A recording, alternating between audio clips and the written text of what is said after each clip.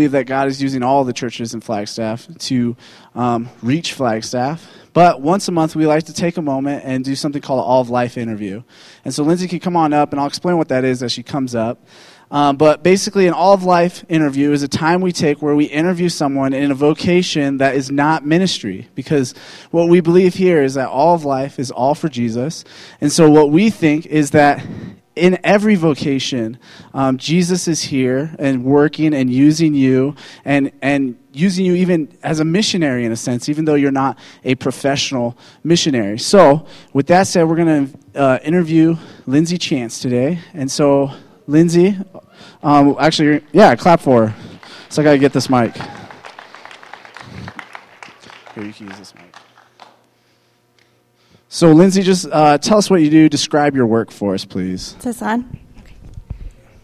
Yes. So, basically, I work in retail. I work for a small, locally owned business called The Light Company.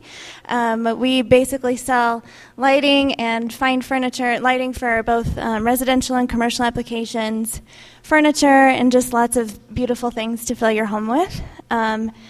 On any given day, I interact with customers who are, just shopping, looking to furnish their homes, homeowners or home builders who are building or remodeling their homes. I work with contractors, builders, designers, etc.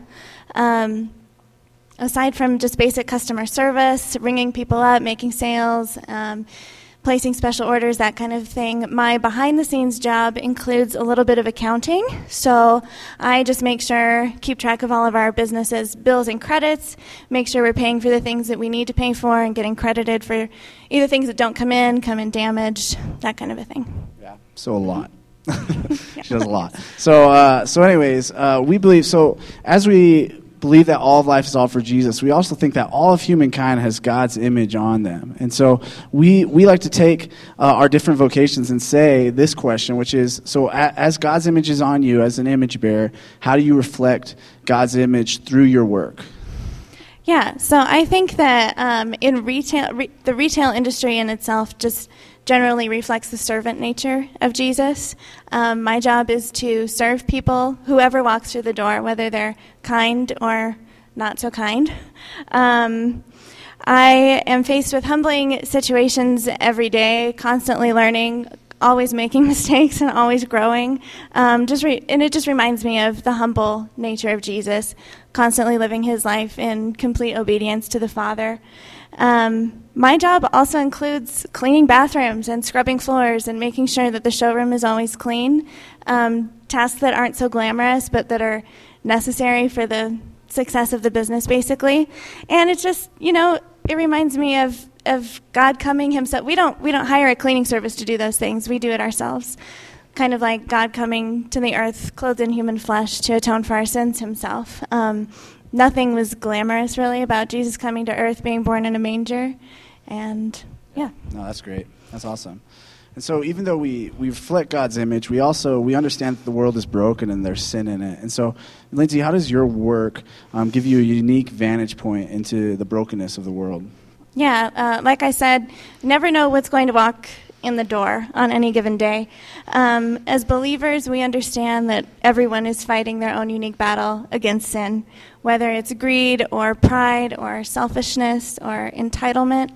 I see people all the time who come in who are just at their wits' end, probably working in some kind of a home project. Maybe they're over budget, maybe they've been taken advantage of by a contractor, or they're just flat out afraid of being taken advantage of in general. They've seen, the worst in a lot of people, and they just kind of assume the worst when they come to people like us. So they're kind of abrasive, defensive kind of thing.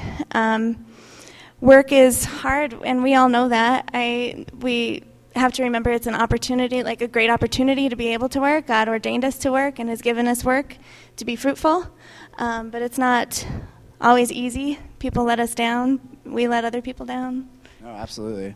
And as me and Lindsay met earlier in the week, kind of talk about this, and I used to work retail too, and I was just expressing to her how hard that is, and so how difficult it can be working in retail for all these kinds of reasons she's saying. And so kind of another question I wanted to ask you, Lindsay, was, so as a follower of Christ, how do you deal with all that brokenness that you're encountering all the time?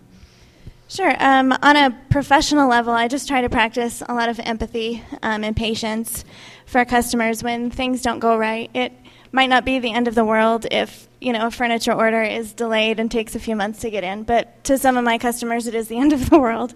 Or, some light fixtures end up back ordered for a month. Like, it's a big deal to them. I know that it's not that big of a deal, but just like practicing that kind of an empathy, putting myself in their place, giving them the benefit of the doubt when things don't go right, understanding that we're all broken and we all react differently to different circumstances. Yeah. Oh, that's great. And then my final question for you is, so as Jesus commands us to love our neighbor as ourselves, how does your work function as that? How does your work function as a way to love and serve your neighbor? Yeah. I'm in a unique position because I have the privilege of working for a business that's owned and operated by Christians. So prayer and conversations about God are not out of the ordinary. But that doesn't mean that we're all perfect. We still struggle with one another, but it's so beautiful to be able to extend the grace to one another.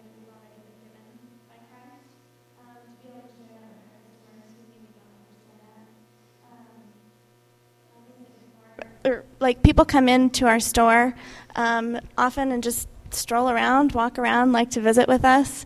We're told all the time that people like to just come in because it's a beautiful place and they feel peace and hope and joy there. And I don't think it's any coincidence that it's a business that's so rooted in prayer and committed to preaching the truth that people, can feel the presence of the Holy Spirit in places like that, even if they don't recognize that that's what it is. So really, it's just loving your neighbor as yourself, as Jesus commands us to do, loving your enemies when people don't treat you right. We all need a Savior. We all love our Savior, Jesus, and it's a beautiful opportunity sometimes to be able to share that with people that don't understand that. Yeah, absolutely. Well, thank you, Lindsay, for doing that. The next thing we like to do is we actually like to pray for anyone here that's in the retail industry. And so anyone here that's working retail, you could be a student and working in retail. You could be working full-time in retail, whatever. So would you stand for me? I know it's awkward, but there should be a bunch of you. I feel like I know a lot of people. So anyone retail, any kind of store that's retail-ish, please stand. And we're going to just pray for you and pray for Lindsay and just pray as you guys affect Flagstaff and you make known that all life is all for Jesus. And then we'll also pray for Vince and get into the sermon here. So everyone else, pray for me for all of these lovely retail associates. And so, God, I just thank you for Lindsay and everybody else that's in retail, that you would just help them just find you in all of their work. God, I think retail can be very hard and very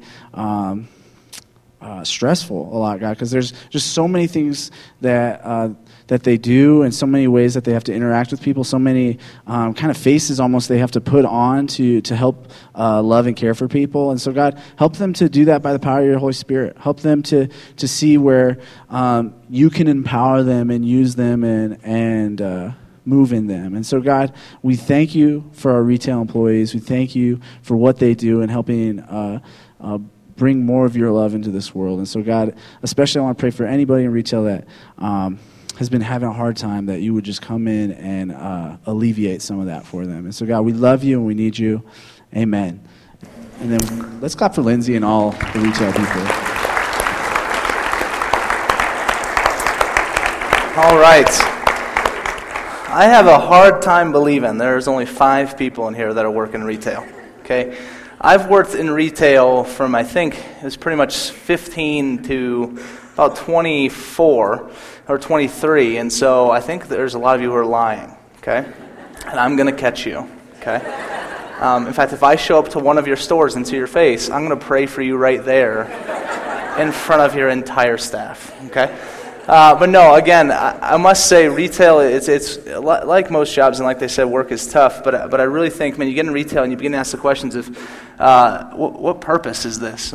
Sometimes you can kind of fall into these things of what is it doing in the grand scheme of things, and so we really try and do these interviews to try and paint this picture of how God is redeeming all the world through every person and every vocation. And there really isn't one that is more important than another, that God uses it all to bring about the redemption of the world. And so thank you to all you guys who do that. I want to point out something. A lot of you guys We're probably looking forward to this, and even it was funny because as a prayer team, we got together earlier, and we come up front and we pray, and someone was like, man, I just pray that a lot of people come forward to get baptized today. And you might notice we have no baptismal set up this morning, and so we've actually canceled baptisms today, and so which is a bummer, but we had some people who wanted to do it who couldn't do it today, and we had no one who signed up that could do it today, and so we decided I'm not going to force it, and honestly, I didn't want to put myself in a position where I would get this like super emotionally charged push on you guys to just start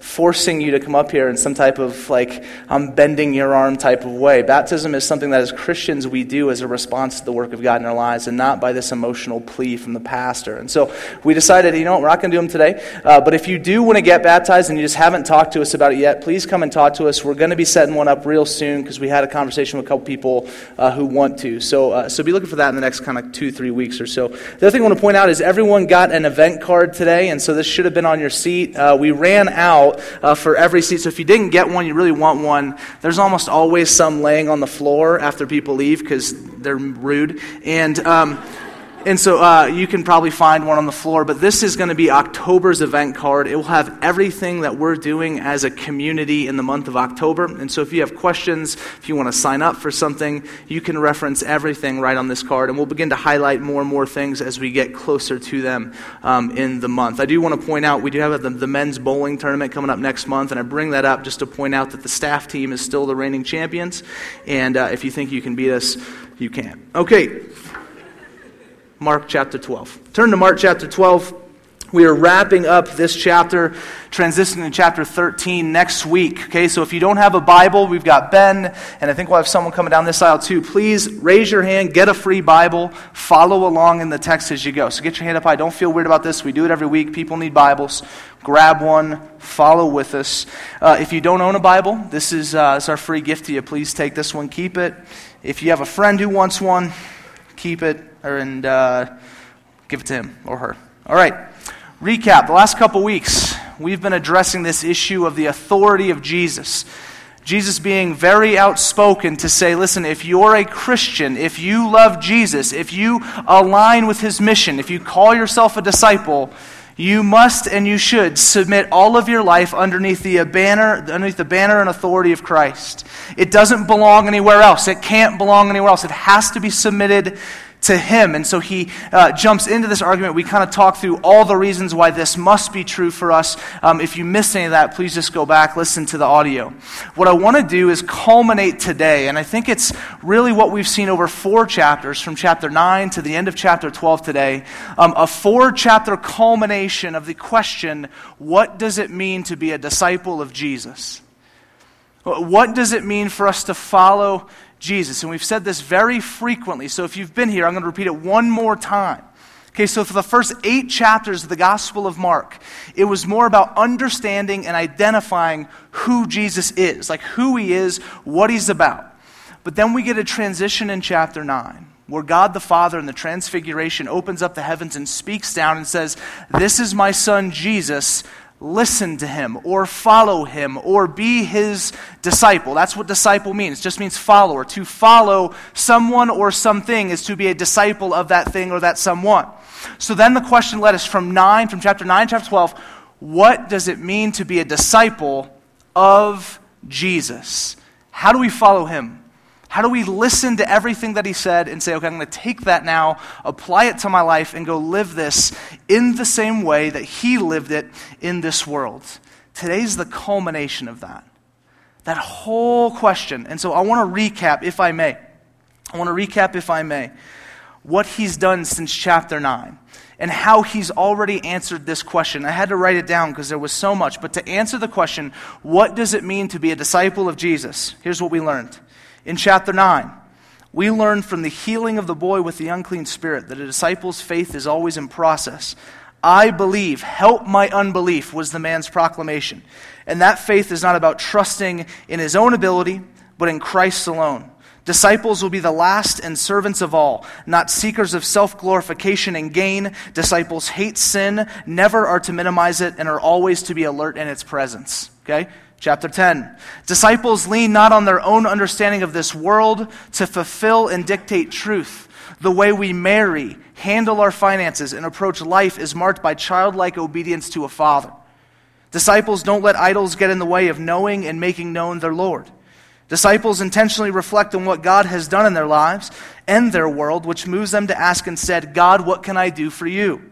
Disciples humbly yet expectationally plead for God's continued grace and mercy and do not take it for granted. Chapter 11. Disciples follow even the craziest of the commands of Christ if he's the one commanding them. Disciples learn from past triumphs and failures to learn, grow, and attempt to do better. Disciples take on the call of God to go to the world, bringing peace, the shalom of God, blessed to be a blessing, and with his authority, the kingdom of God. Chapter 12, disciples created in God's image sit underneath the authority of God, giving over every aspect of their lives unto him, desires, hopes, careers, finances, relationships, their very breath. Disciples know, study, and engage the Scriptures. They perceive and practice the power of God, and they remind themselves often that Christ is not dead, but risen and Lord of all, and because he's alive, has an impact and forms us even to this day. Okay. That's what it means to be a disciple. And then there's even more. Right? There's even more than all of that. So the expectation, the checklist is everything I just read and exceedingly more than all of that. That is the call of Jesus, to be like him. And I began to think through this, the question of, well, how do we even begin to attack this list? How do we even start to get to this? And this is what I think, in a culmination, these 4 chapters that Mark is going to address today. But I began to think about this week, and a story popped into my mind, which I literally haven't thought about since my junior year of high school. Okay, this is like year 2000. And I began to think back, and I remember there was this gal that I wanted to date. Her name was Crystal. Okay. And I go over to Crystal's house, and I say, hey, I think I had talked to her before, I want to date you, but she said, you need to come over and meet my parents, which is terrifying, okay? So I go over and I meet her dad, and her dad, as soon as I walk in, shakes my hand, sits me down on the couch, sets a gun on the table, wasn't loaded, I don't think, and then slides over an application, okay? This is real. I'm not making this up. Slides over an application, and I begin to pour through this application. I had to check off these boxes that I would and I would not do this. If I wanted to date Crystal, if this was to be my desire, that I had to fulfill this list, and I wanted to give you some of the things. It said, you will spend 3 to 4 evenings with our family. Okay? You will attend church with us 2 Sundays a month. I wasn't really a Christian. You will have monthly one-on-ones with Mark, who was the father. And you will maintain a 3.5 GPA. Okay. Luckily enough, I'm a genius, so no problem. Okay? You will not drink. Okay? You will not do drugs. You will not party. You will not speed when my daughter is in the car with you.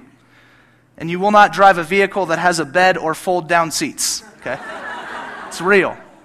And this list, I kid you not, was like 3 pages long of you wills and you won'ts. And I lied out of my teeth and checked every box. And said, of course, that's who I am anyway. And so I dated Crystal for 2 weeks. And it didn't work out. And I began to think about this story this week, and I began to think like, man, that is a crazy, crazy set of commands. A crazy set of demands to put on a 16, 17-year-old kid. But then I thought about, hey, if I really thought it was worth it, if I really thought Crystal was the one, if I thought Crystal was worth it, that she was just perfect, she was beautiful, she was all of the things that I had ever looked for in life, if she fulfilled my every desire, if she answered every question that I ever asked, if she died for me, I'm starting to transition to Jesus. In other words, if she was worth it, then I would check every box and I would live it faithfully, because she would mean that much to me.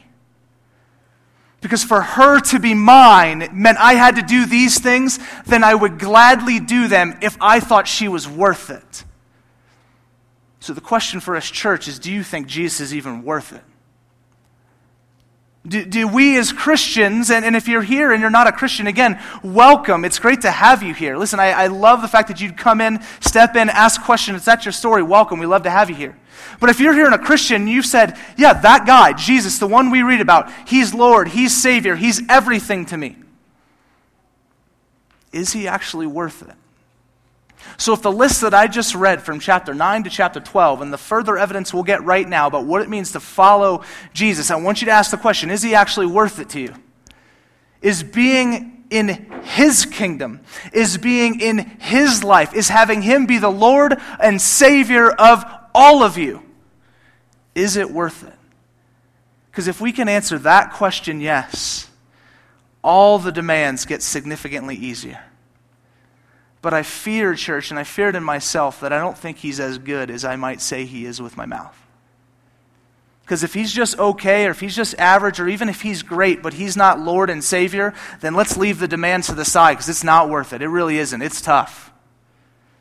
But if he is who he says he is, if he's the Lord and Savior of life, if he actually created this world, if he's done all of the things that we've read from the start of Mark and Tanakh, if he's all the things that we've read since Genesis up into Mark, if he's all the things that he's promised to us all the way up until Revelation, that if we know that if in him, in his kingdom, he is coming back, restoring all things, there will be no tear, no crying, no pain, is it worth it? Because if you're already saying no, this sermon's going to be really tough. And you're going to be frustrated, and you're going to be angry, and you're going to say, but I want to be there, but I just don't know if it's worth it to me. And I want you to know I fight with the same struggle this morning. Like, I have to battle this too. Daily wondering and counting the cost. What does it mean for me to follow Jesus and give everything over to be his disciple? So here's what's going to happen in the text. We're going to get in this first little section. First, kind of this answer to the question, this final answer to the question of how do we be disciples? And then we're going to get, I think, in all of Scripture, maybe the best illustration of what a disciple looks like. So let's jump into it in verse 28. And one of the scribes came up and heard them disputing with one another. And seeing that he answered them well, asked him, which commandment is the most important of all? Okay, now, here's the thing. If you've been tracking with us in the Gospel of Mark, the expectation here is that Jesus will not answer his question, but rather answer his question with another question. Because that's what he does when he deems that the question that's being asked is to trap him or to catch him or to fool him. Jesus is not an idiot. He's very smart. He's intelligent. And he sees the heart of man. So the expectation here is he's going to say and respond with a question. He doesn't do that. He doesn't do that. Verse 29 says, Jesus answered right away. The most important is, hear, O Israel, the Lord our God, the Lord is one. And you shall love the Lord your God with all your heart and with all your soul, with all your mind and with all your strength. The second is this, you shall love your neighbor as yourself. There is no other commandment greater than these. And the scribe said to him, you are right, teacher. You have truly said that he is one. And there is no other besides him, and to love him with all the heart and with all the understanding, with all the strength, and to love one's neighbor as oneself is much more than all the whole burnt offerings and sacrifices. Okay, now, the reality is this text is this is probably one of the most, if not the most famous tagline from all of Scripture. Right? It's love God with everything you got, and then love other people. It's every church's mission statement, right? It's love God, love people. Love God, love people. You ask anybody, hey, what are you doing in your ministry? Oh, man, we're just loving God, loving people. Cool, man. Like you and everyone else. Good. It's loving God, loving people. This is the mission statement for the church. That we pour ourselves out. That we love God. And listen, he's listing off everything. Like heart, everything you feel, everything that's deep down inside, right? Your mind, everything you think, every thought that will be held captive by the gospel, by Jesus, by the kingdom of God. All your might, right? All your kind of your impetus, your strength moving forward, all your power, all your outward working, your inward working, everything you are, love God with that. And then take that same love and go and love other people. Love God, love people.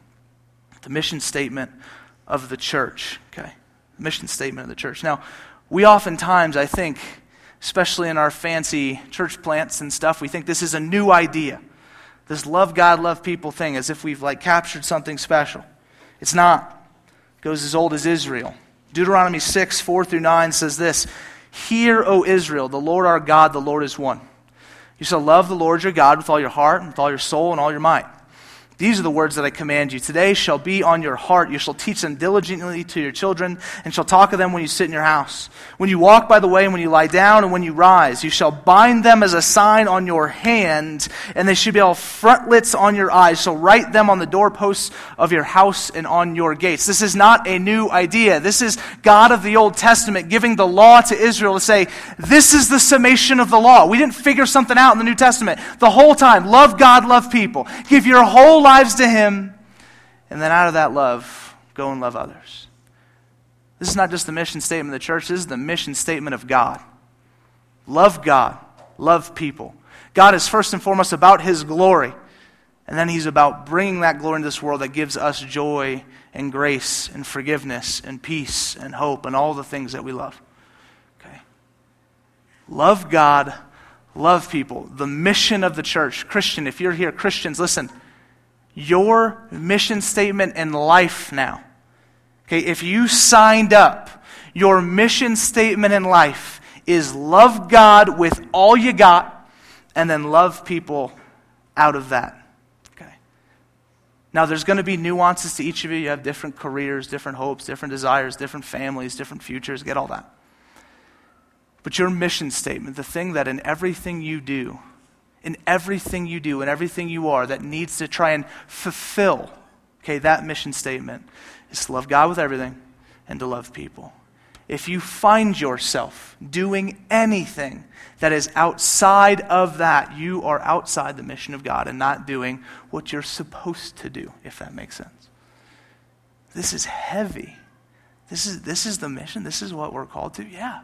It's not just, hey, believe in this guy so you don't go to hell.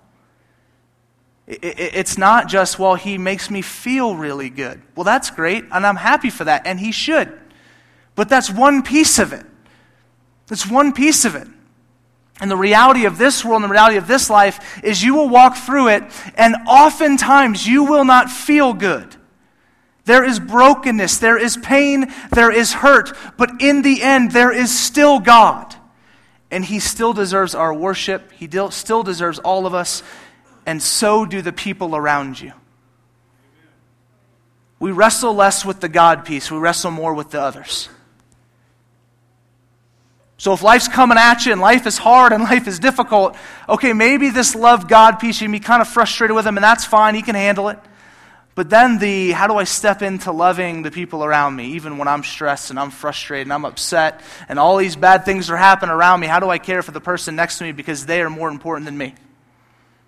Love God, love people. If this is not and listen, as God tells the Israelites, write this on your hearts. Have this on your eyelids. What they would literally do, they have this even to this day. Orthodox Jews will wear what they call a phylactery. Okay? It is a leather band that goes around their head, and on the front is a leather box. And it is awkward looking. Like, it is not a fashion statement, right? Like, this thing, it just protrudes from it's like a creepy alien box, right? And inside is Scripture. And literally what they do, they place it right here. So as they walk through their day, especially morning prayers, that's when they all kind of have to wear them. They'll have them right here. So as they're praying constantly, the law of the Lord, which is summarized in Deuteronomy 6, 4 through 9, the Shema as they know it, that everything in this would point them to, this is the way I pray. Love God, love people, give everything over and care for others. All of my prayers focused on these things, the law summarized. So the same should be for us. Now, I don't propose that we all wear phylacteries, but I do propose that we read our Bibles. I do propose that we talk to people around us about the gospel. I do propose that we get into groups and community where we're able to share life and point each other back to gospel truth in Jesus, so that constantly, consistently, we don't need to wear something on our heads. We are in community, surrounded by the Scripture that is written both in our heart, our mind, and in front of us, that we would live this out. Love God, love people. You will forget the mission of God the moment something more appealing and attractive comes before your eyes. And so will I. So keep it there all the time. Okay? And don't forget it. Okay, let's keep going. Verse 34. When Jesus saw that he answered wisely, he said to him, you are not far from the kingdom of God. And after that, no one dared ask him any more questions. Now, it seems at first glance that this scribe was crushing it, right? So he asks a question that Jesus doesn't respond with a normal question. He actually gives the real answer. Jesus answers, then the scribe says, "You're right, that's exactly it. You got the answer correct." So it seems like they're on the same page. And so anytime you think you're on the same page and the person next to you or that you're speaking with says, "Yeah, you're almost there," that's a letdown. So what is the scribe missing here? What aspect of this pursuit of faith and pursuit of the Christ is he not getting? Let's look in verse 35. As Jesus taught in the temple, he said, "How can the scribes say that the Christ is the son of David? David himself and the Holy Spirit declared, 'The Lord said to my Lord, sit at my right hand until I put your enemies under your feet.' David himself calls him Lord. So how is he son?" And the great throng heard him gladly. Now, by a show of hands, how many people just get that text right away? Right? It is confusing, to say the least. What are we actually trying to delve into here? Why is Jesus calling out the scribes in this way? He's saying, hey, you know what the scribes do is that they actually are trying to skirt Christ's authority because they're taking this son of David thing literally. Right? They're taking it literally, so he doesn't have the power and the authority that he wants to have, and so I can kind of do my own thing. I can make my own rules, as we see the scribes consistently do, the religious elite consistently do in the New Testament and even before. Okay, so they're trying to get us. What this is essentially pointing to is Jesus saying, "I'm Lord." No, you're trying to get out of my authority, and I'm telling you, no, I am the authority. Like, I'm the guy that even David, he was talking about me back then. He was talking about a communication between Father God and Jesus, saying, Jesus, sit here, and this is what happened. He quotes Psalm 110, which says this: "The Lord says to my Lord, sit at my right hand until I make your enemies your footstool. The Lord sends forth from Zion your mighty scepter. Rule in the midst of your enemies. The Lord is at your right hand. He will shatter kings on the day of his wrath. He will execute judgment among the nations, filling them with corpses. He will shatter chiefs over the wide earth." Jesus, again, tackling a similar issue which has been prevalent throughout the Gospel of Mark, and that is that the Jews, the people of God, kept assuming that Jesus would show up and rid them of Rome. That again, the Israelites would be free, would have their own nation, they would be their own people, and no longer would Roman oppression be on top of them. So he's saying, listen, again, here's what you're doing, scribes. You're still trying to subvert my authority. You're still trying to say, even in this moment, hey, this is the way I can wiggle my way out of this. This is different. You're going to take Scripture, you're going to read it wrongly, you're going to contextualize it wrongly, and you're going to do your own thing, because this way you can live your own life outside of the lordship of Jesus. And Jesus is like, that's not the way this goes. That's not the way this goes. Scribe, if you want to just repeat my answer as if you know what you're talking about, I see that you can quote the verses, but do you actually see me as Lord?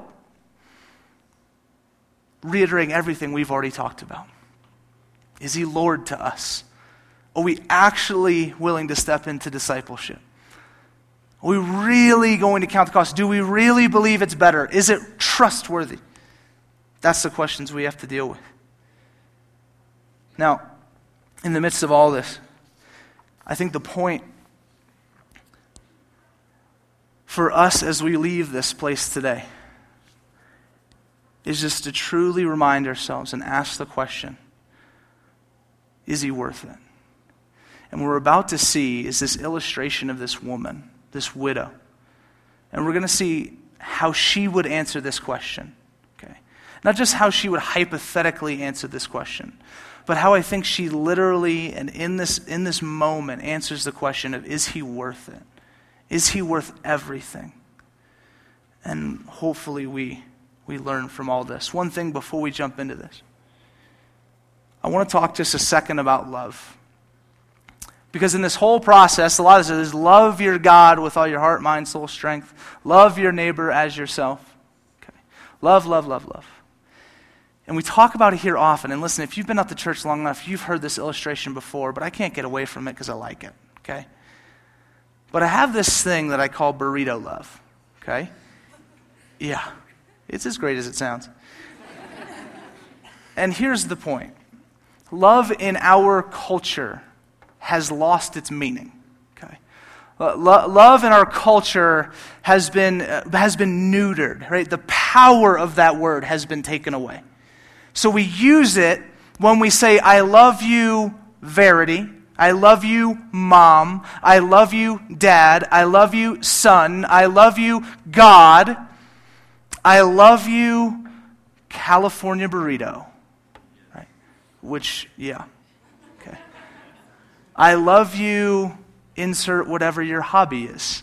I love you, insert whatever clothing you enjoy wearing. Oh, I love those. Right? Oh, those are great. I love those. Oh, I love that. Love it, right? So, somehow, right, a pair of boots are used in the same equivalent way as the parents who gave you life. Okay? There is a disconnect. There's something that's happened to this word. And so something I call burrito love. I do enjoy burritos, and I do enjoy football, and I do enjoy things, right? So what we've created is this love pyramid, okay, which sounds awkward. But on the bottom, think of it through kind of like a pyramid of nutritional value. Okay, so at the bottom, you have your bottom rung. And that's all these things. Right? It's you love burritos, you love food, you love clothing, you love sports, you love insert your hobbies. All of that stuff gets piled into this bottom rung of love. Okay? The next one up is kind of friends, right? I have a firm belief that people should come before boots, right? And so they're here. Friends kind of become that second tier from the bottom.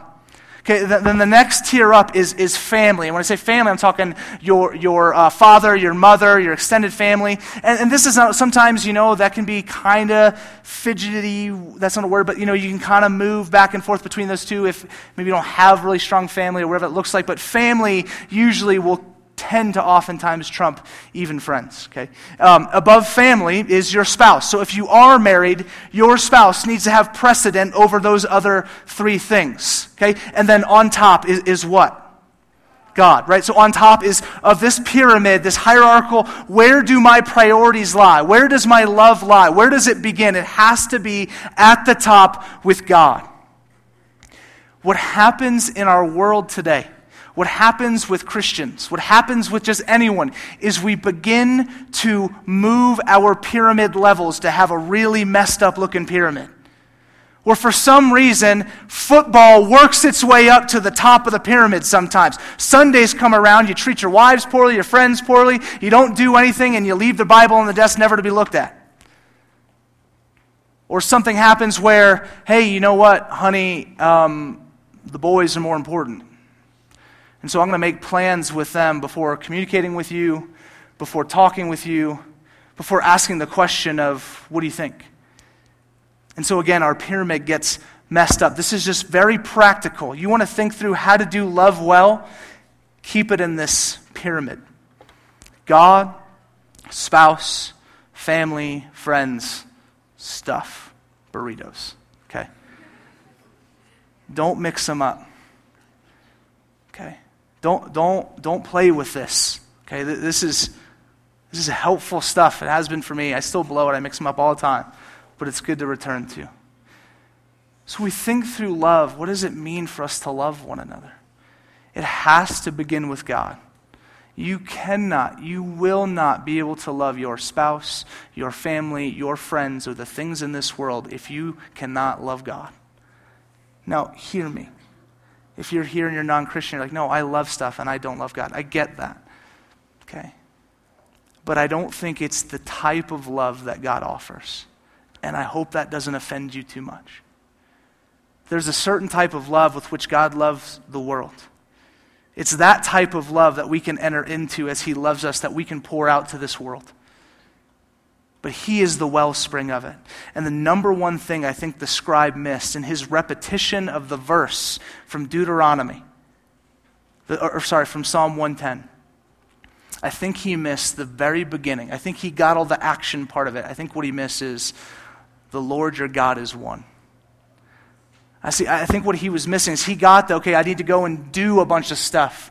He was saved, he believed he was saved by a gospel of good works. And that it cannot save you.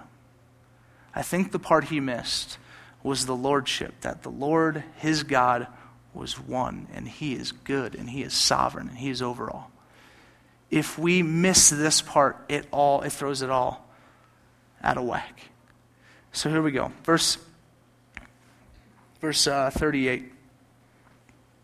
In his teaching, he said, "Beware of the scribes who like to walk around in long robes and like greetings in the marketplaces, have the best seats in the synagogues and the places of honor at feasts, who devour widows' houses and for pretense make long prayers. They will receive a greater condemnation." Okay? Here's what I'm going to do. I'm going to juxtapose, I'm going to contrast this scribe, and Jesus attacking the scribes here, with the widow that we'll read in verses 41 through 44. So what do we learn about discipleship in these few verses, 38 through 40? First, discipleship is not about your presentation or appearance. Discipleship is not about your glory. Discipleship is not about your future or your mission. Discipleship is not about your status. Discipleship is not about giving God your leftovers. Discipleship is not about protecting what's yours. Verse 41, "And he sat down opposite the treasury and watched the people putting money into the offering box. Many rich people put in large sums. And a poor widow came and put in 2 small copper coins, which make a penny. And he said to his disciples," or he called his disciples to him and said to them, "Truly I say to you, this poor widow has put in more than all those who are contributing to the offering box. For they all contribute out of their abundance, but she out of her poverty has put in everything she had, all she had to live on." Okay? Discipleship is about God's appearance, God's presentation, and God's glory. Discipleship is about God's future and God's mission. Discipleship is about God's status. Discipleship is about giving God your first fruits, the best of you, not the leftovers.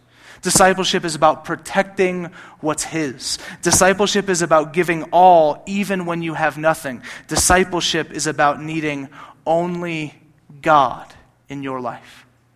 Okay. The scribes had everything, but they'll receive nothing. The widow had nothing, but she will receive everything.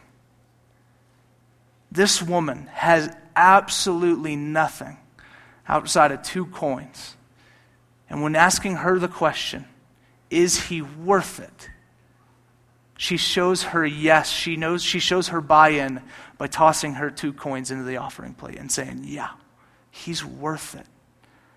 She had nothing and gave all that she had left to say, she's in, or I'm in, fully. And I wonder as a church, and I wonder even in my own heart, I began to analyze if I saw that, right? If I saw, even let's just say at this church, I just knew someone was extremely struggling financially. And they walked up and they just felt, God, I'm going to put everything in the offering box, right? Well, how would my heart react to that moment? Like, would I trust God enough in that to say, if that's her faith, or would I just come in with my wisdom and my strategy, my financial fortitude, and say, well, no, this is the way it should go down. You need to save that, you need to do this. And here's what I wonder.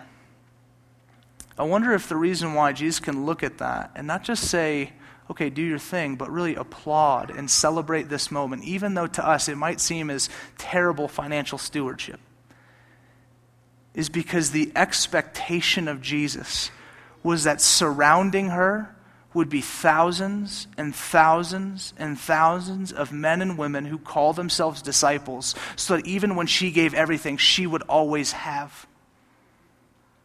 That there was no point, there was no opportunity for this woman to ever lack, because the church would come around her, would love her, would support her, would give her and take care of every need in her life, because the church would rally around, would pray for her, would support her, would love her, would give her a home and a life and friends and community. And so Jesus can say, you know what, give it all, because I'm creating a kingdom and I'm creating a people where you will never lack, because the church lives this way. And when the church lives this way, no one experiences the lack of anything. They have love, they have peace, they have joy, they have community, they have provision. I wonder if that's why he was just like, this is it. Give it all. I'm putting something together that's better and bigger. And when we all start to buy into this, it changes the world. Changes the world. We talk about this a lot, or I hear it a lot. I always hear people saying, I want to change the world. I want to change the world. I might have shared this before. My favorite quotes. It says, everybody wants to change the world, but no one wants to wash the dishes. Everybody wants to do these grand, glorious things when it's like, no, just live your life faithfully today. What are you doing? How are you just sacrificing, giving over, and giving up, and saying, less of me, more of him? And listen, when we do this as a community, you will never experience lack. What happens in the church is 3 of you do it, 247 of us don't, and those people get burned out. And we sit with all our stuff and we think we're great. When that's not what Scripture points us to. When 250 people say, no, all right, it's worth it. I'm a disciple. I will buy in. Man, this place, and I don't mean this, I mean this city, it just looks different. It looks different. We start praying for each other on a dime. You don't care who's around. You don't care what's going on. You know someone's hurting, you're going to talk to God for them right there, right then. You know someone's in pain, you're going to pray for healing. And God, I'm going to trust you're going to do something. You see someone who doesn't have the resource to go get something fixed, their car's broken down, you have the means, you give them money. Right? You see that someone needs a job and you're like, man, I don't know what to do here. You know what? If you can, in your power, you hire them. And you might be thinking, well, what about me? No, in the community of God, when we do this, when we become disciples, when we are the church, don't worry. You'll be fine. Okay? You'll be fine. So, the last thing I leave us with is a juxtaposition, one more time, between Crystal and the covenant I had to enter into with her father, and Jesus and the covenant that we are offered to enter into with him. The difference between Crystal and her dad, and this application, was the minute I broke one of those, I was out. Right?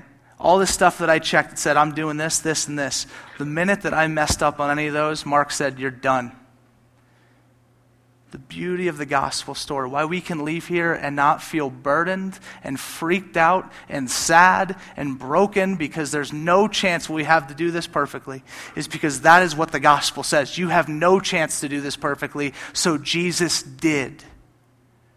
And so we don't leave here hopeless, we live here hopeful, because in the gospel, Jesus came in and said, all right, you can't do it, I will. Lives the life we couldn't live, dies the death we deserve, and raises on the third day to give us new life. So when we go out in confidence and in power. We can live this way. And when we don't, Jesus says, you're forgiven. Go and try again. Wow. That makes chapters 9 through 12 and this whole list of like, man, how do I do it? Somehow bearable. I've messed up already probably 15 times this morning. Thought things in my heart, felt things in my heart, thought things in my head, did things with my hands and my legs and all, that were probably not great. But the mercy comes right away. And so, listen, my invitation for us, after, and a lot of you guys have been here for a while, after these 4 chapters of saying, this is what a disciple is, this is what a disciple is, be in his authority, sit underneath him. Let's do it. Gosh, let's do it, church. And listen, I can't do it by myself. I don't mean that as in like this emotional plea, like come, I'm saying I literally can't, and you can't. So let's get together. Let's resolve to say this is who we want to be. And in the midst of that, no, at the end of the day, there's barely a choice because it's who we're supposed to be. Disciples of Jesus, who by his power and strength live out the fulfillment of the gospel mission of God that's been written since all the way back in Genesis chapter 3 and won't be fulfilled until Revelation 22. That's where we sit now. Let's do this together. All right, let's pray.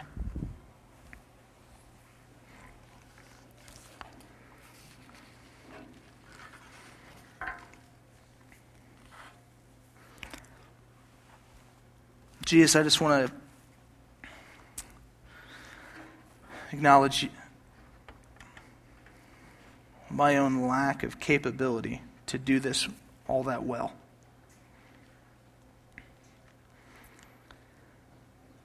God, I repent of the times that even I've tried to go it alone, or I thought I would just clench my fists really tight, God, to be able to prove it to you or to live in such a way, God, that would make you happy or proud or think I'm good.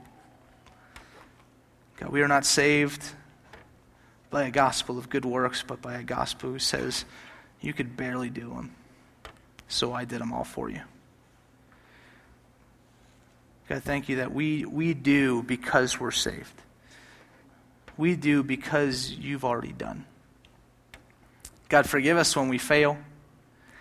God, will we experience laughter and joy and excitement to be part of your mission? We experience those things to be disciples.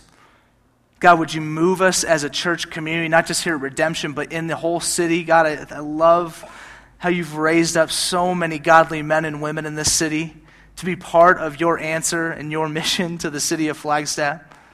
God, use us, unite us. Just Holy Spirit, listen, we cannot do this without you changing us, transforming us, making us new, letting us think new thoughts, believe new things, feel new things. And so, Holy Spirit, we lean on you right now, God, to do all the work necessary in us and through us, God, to change this city and change the world.